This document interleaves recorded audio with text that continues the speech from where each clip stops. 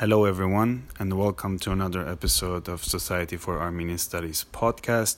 Today we have with us Professor Aylin Kochunyan, who is currently a lecturer at Bilgi University in Istanbul and teaches seminars on the sociology of law, the history of civilizations, and of international relations.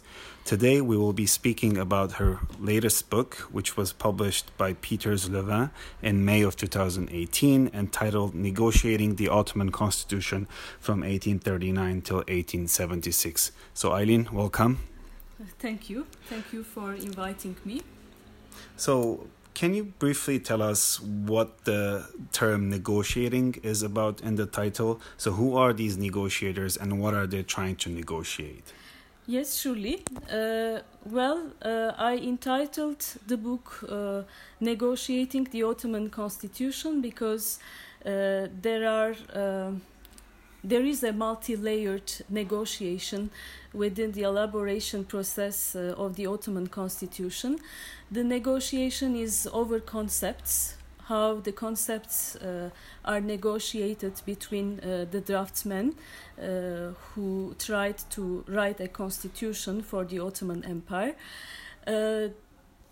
I think the book shows that an internal lawmaking process goes beyond the national narrative because there is also a negotiation with external actors in the sense that there is a world time and people are aware of the improvements that occurred in the external world in terms of lawmaking processes.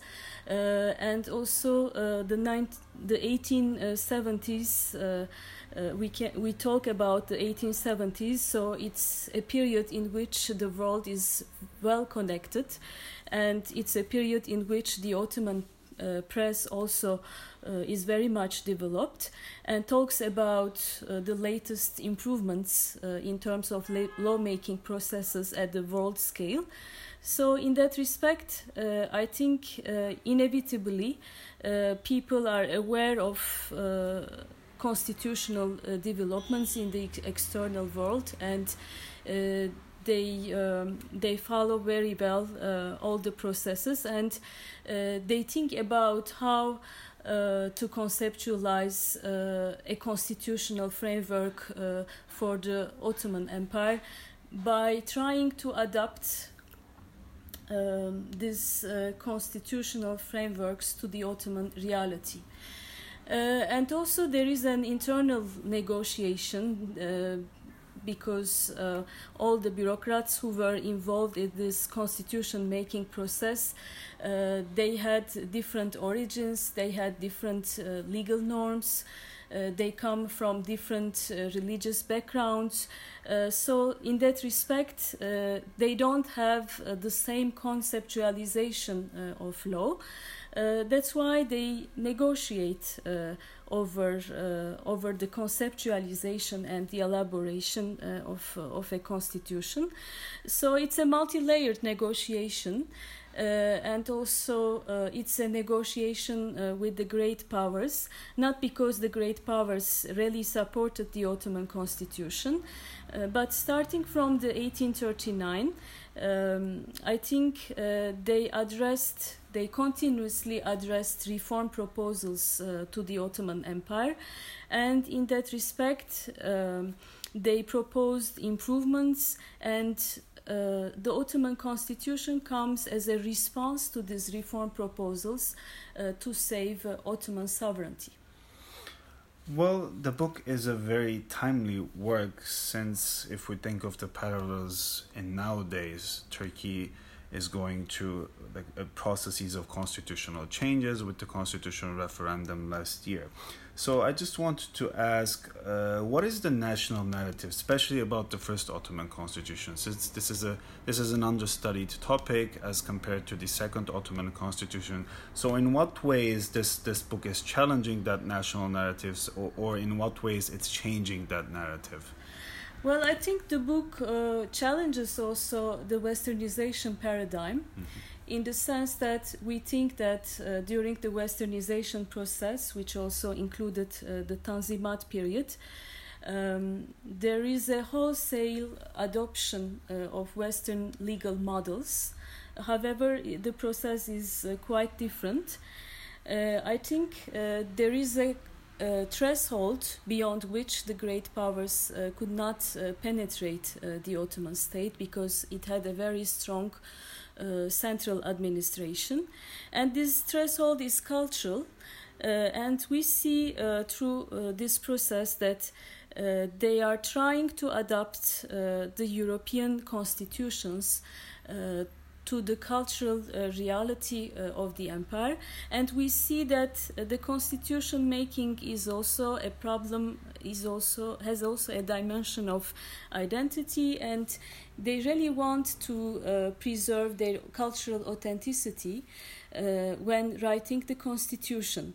So I think this challenges this westernization paradigm. On the other hand, when we look at the conventional historiography, we see that there is a continuous development, not even from 1839, but starting from the Deed of Agreement of 1808.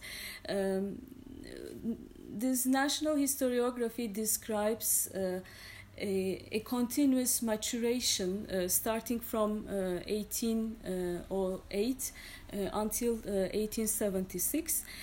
However, when we look at the draft constitutions, I think the most important novelty of the book is a pile of draft constitutions that I found in the Ottoman archives. And when we look at this pile of constitutions, draft constitutions, in fact, we see that draftsmen did not see a continuity from 1808 until 1876. In fact, they see this constitution making process as a break with earlier reforms, which became dead letters, and also because these reform decrees were charters granted by the Sultan. And some of the draftsmen really wanted a break with these decree reforms, in the sense that they really wanted to write a constitution in the European sense. And also, I think we should not trace this political maturation in the final text of the Ottoman constitution. I think the earlier drafts were more liberal texts, and especially the one that the drafting commission drafted was a text of 130 articles. It had really a liberal tendency before the intervention of the Sultan and the cabinet. And I think we can challenge this conventional historiography by considering that the Ottoman constitution and some of the draftsmen, they really wanted to make a break with earlier reform decrees. So usually the Tanzimat historiography shows this period, or the historiography under Tanzimat shows this period to be, as you said, like a culmination of this constitutional processes. And the draft constitutions you're looking at usually challenge this narrative. My question is, are there any anti-constitutional movements in this period? Because if we look at the Ottoman Constitution of 1876, we usually focus on the people who were for the constitution, Mithat Pasha being the most important. Were there any anti-constitutional movements or bureaucrats? I think there were strong power struggles between Mithat Pasha and the traditional political elites. I think the project of Mithat Pasha was already the foundation of a republic. I think he targeted the foundation of a republic with this constitution. And the traditional elites thought that their interests would be challenged by such a powerful textual document. So I think we can talk about an anti-constitutionalist movement within traditional circles. But I think many members, this constitution-making process included various administrative units.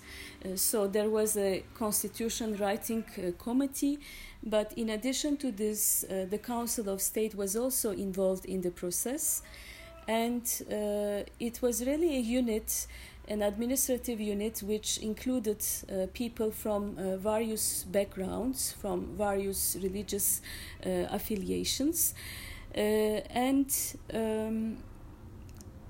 I think this the outcome of this drafting commission is really a very mature text, and a text which challenges these traditional elites who are against the constitutional project. So when talking about elites, it's inevitable to think about the actors who are in this process. So we talked about the process of negotiating, how there were different layers. So maybe a few words on the actors themselves. Who were these actors? You talked about the foreign powers, so what were their interests in kind of wanting a constitution, an Ottoman constitution? What was the role of the Christian millets or the Jewish millet in that sense? Mm-hmm.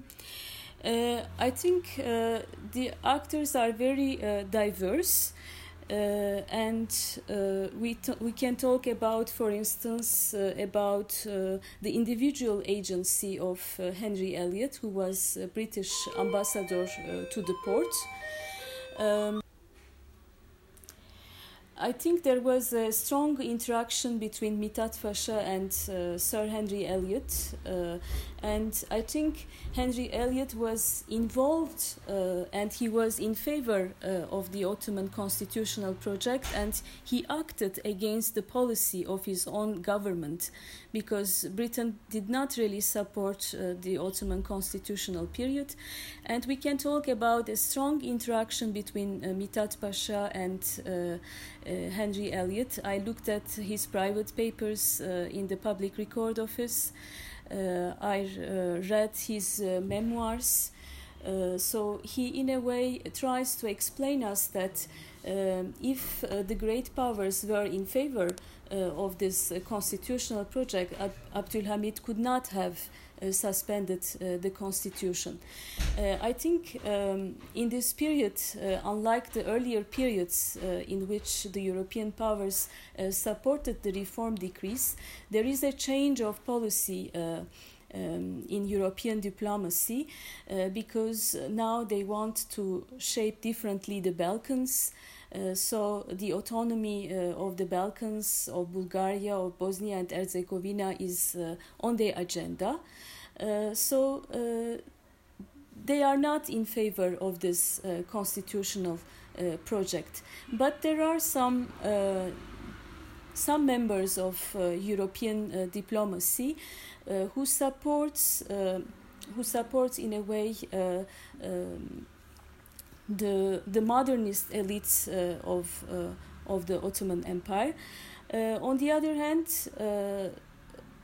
people like Odian, who were also involved in the drafting process of their own communal constitution, in a way they could transfer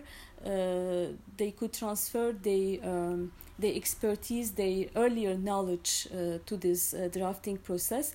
In fact, I always encountered in secondary literature that that in a way Mithat Pasha, hand in hand with Odian Efendi, wrote this constitution.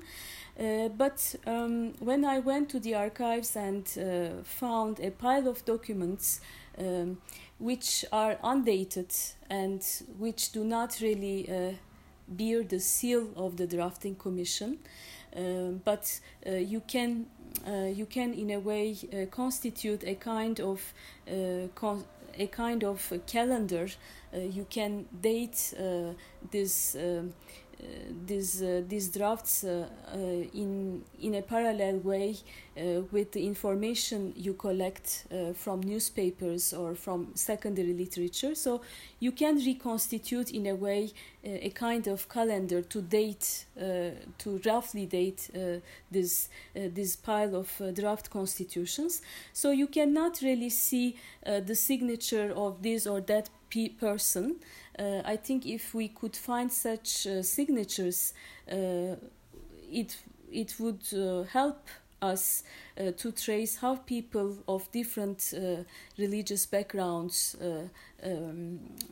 conceptualized a constitutional reform. But we don't have such signatures. We can suppose that we rather have collective texts. But again, if we come back to the draft elaborated by the drafting commission, which housed in a way people of different religious backgrounds, Greeks, Armenians, Ottomans, and also people from different professional backgrounds. So we have all the influential layers of the Ottoman society, the military, the ulema, the bureaucracy, so Muslims and non-Muslims. I think the outcome is really a very liberal text, which means that the earlier experiences of these people when drafting their own communal constitutions were in one way or another transferred to the writing process of the Ottoman constitution. And also I think by initiating a new mode of governance within their community, they also initiated a kind of new culture about the treatment of non-Muslims, and also perhaps they initiated a discussion about a discussion about legality, a kind of separation between what is administrative, what is religious. So they brought, I think, some kind of secular conceptualization of law, I would say.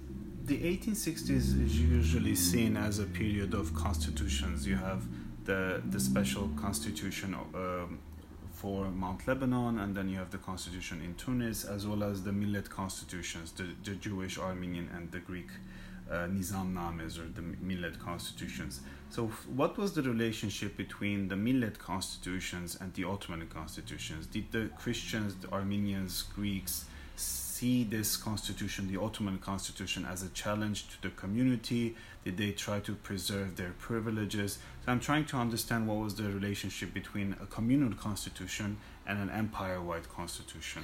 As I said, I think these communal constitutions, they functioned as the first laboratories, I think, of Western constitutionalism.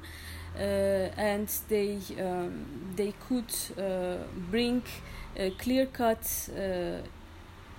clear-cut categories such as what is administrative, what is secular.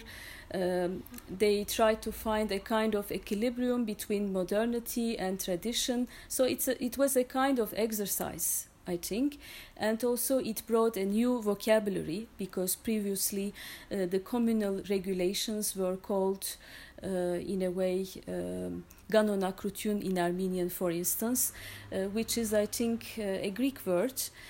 By choosing the word Sahmanatrutun, I think Armenians reinvented a traditional concept, because it's an old word, after all, Sahmanatrutun, which means also law, but also limitations. It brought the idea that law is something that limits, and it had limits in the sense that it limits the power of people.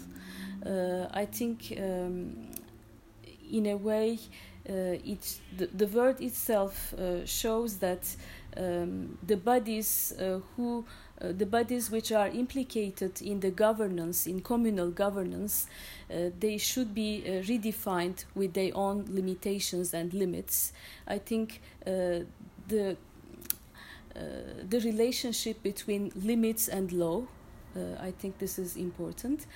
I think there was a very pacific relationship between communal regulations, communal constitutions, and the constitution of the Ottoman Empire, in the sense that we see also in patriarchal minutes of the 1876 that Armenians consider themselves as one of the first communities that had a constitutional experience, and they expressed the idea that as they had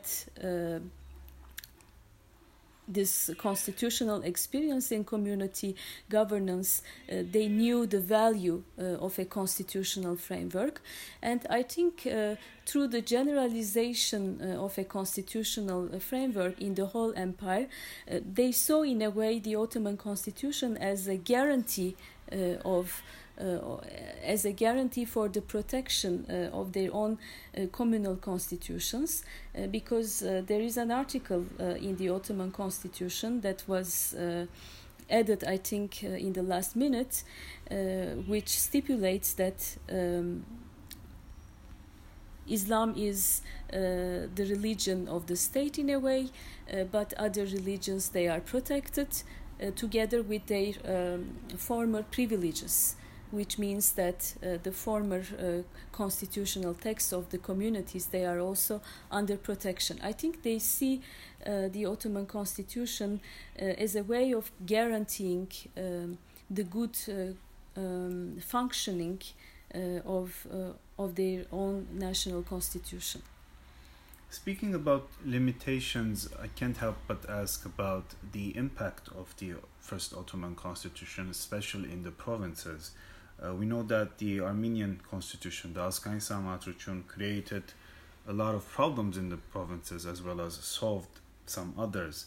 Do you think the Ottoman constitution worked in a similar way, in the sense that it provided a legal channel through which provincial notables found their way all the way to the Ottoman parliament? So in a way it reproduced or perpetuated the power of the provincial notables. I think even the vocabulary used in the Ottoman constitution indicates that these local notables are reintegrated in the constitutional will, in the sense that we have a Meclis-i Ayan, so we have the term Ayan, which means notable, and also we have an electoral law which was inspired in a way by the Armenian national constitution, in the sense that people who pay a certain amount of tax can be electors and can form an electoral college. In that respect, I think that the constitution doesn't eliminate these traditional elites. They reintegrate them, and especially in the Meclis-i Ayan, which is the Senate. But I think when you look at the exchanges, the speeches between Mithat Pasha and Henry Elliot, the British ambassador to the port, you see that Mithat Pasha has the project of making in the near future, the Senate an elective chamber, like the Belgian constitution. Of course, he could not realize this project because he will be also banished in February 1877. But I think he had in mind the elimination, in a way, of this notable by making the Senate a kind of elected chamber like the Belgian constitution. So if I understood it correctly, this is one of the paradoxes of the Ottoman constitution. In a way, the Tanzimat project was to destroy the local powers of the provincial notables, but through the Ottoman constitution they reintegrated them in the Ottoman system, and some of those notables actually used the power granted by the Ottoman constitution to perpetuate their local interests, local power. In a way, the Armenian national constitution itself could not really eliminate, I think, these local notables. because I think they had to benefit from their financial means, financial capabilities, to be able to realize some new changes, either at the communal level or in the general empire, in the whole empire. But it's not only a paradox of the Ottoman constitution, in my view, because when you look at European constitutions themselves, you see that in a way landowners, they are in one way or another reintegrated in the constitutional apparatus. It's not only the paradox of the Ottoman world. I think most of the time, even if you look at the provisions, the articles of European constitutions, you see that the landowners, they are not entirely eliminated from the process. But of course, in Britain, for instance, landowners are modernist.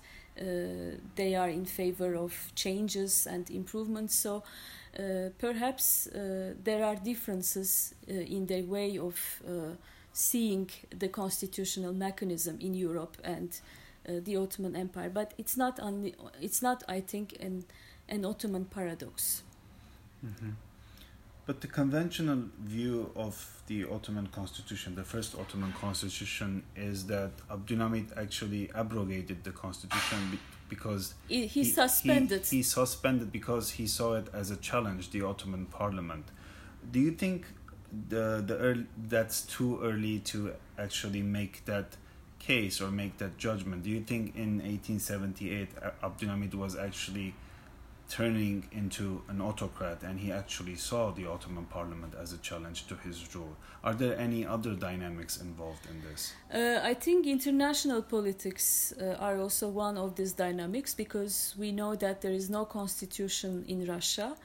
And if we look at the exchanges of Ottoman ambassadors to St. Petersburg in this period, we see that Ottoman bureaucrats in a way reflected the fear that Russia had at the moment when the Ottoman constitution was proclaimed.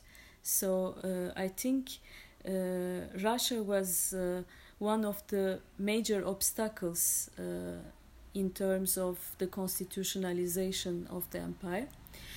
As I said, the great powers, they conceptualize another international arena.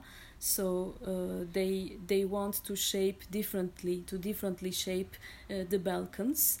I think we can talk about international politics also, not only Abdülhamit, but also the impact of international politics and the impact of the change of policy in European diplomacy.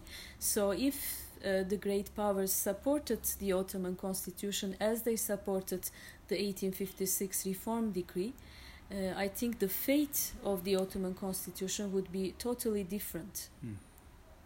Maybe to end with one final question. We know that the first Ottoman parliament or the constitution was very short-lived, but intellectually it had a big impact. So what do you think was the legacy of this first constitution after its suspension in 1878? Did people always talk about it, or maybe the revolutionary groups, it was on their agenda?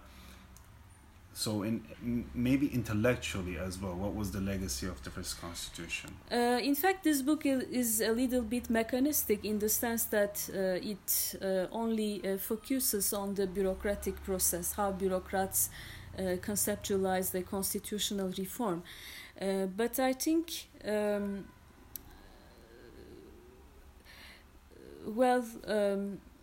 a way, the press, the debates that initiated within the press, I think it left a kind of legacy, because after all, in 1900, when the second Ottoman constitutional era started, they accepted first the text as it was, and then they amended the text. Well, I think there was a kind of political maturation.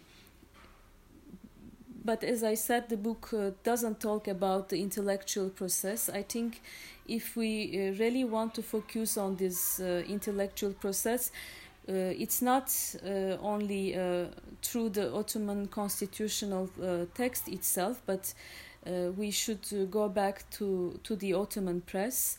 We should go back to in a way law schools that were opened after this period and even a little bit before. So we should look at also the reshaping of the Nizamiye courts, yes, and yes, the Nizamiye courts. I mean, the Ottoman constitution itself will not be helpful in grasping the intellectual movement. And as I said, we should not concentrate on the final products. We should always take into account the drafts and also how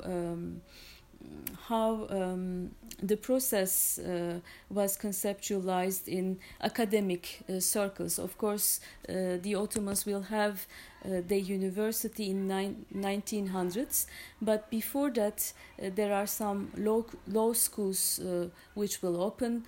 We will have some Ottoman students, they will go to study abroad. So we should look at if they, for instance, wrote a doctoral dissertation or not, how they refer to this period. There are some, I think, theses written abroad. So we should also go back to their academic productions to see how they refer to this constitutional process. Thank you, Aylin.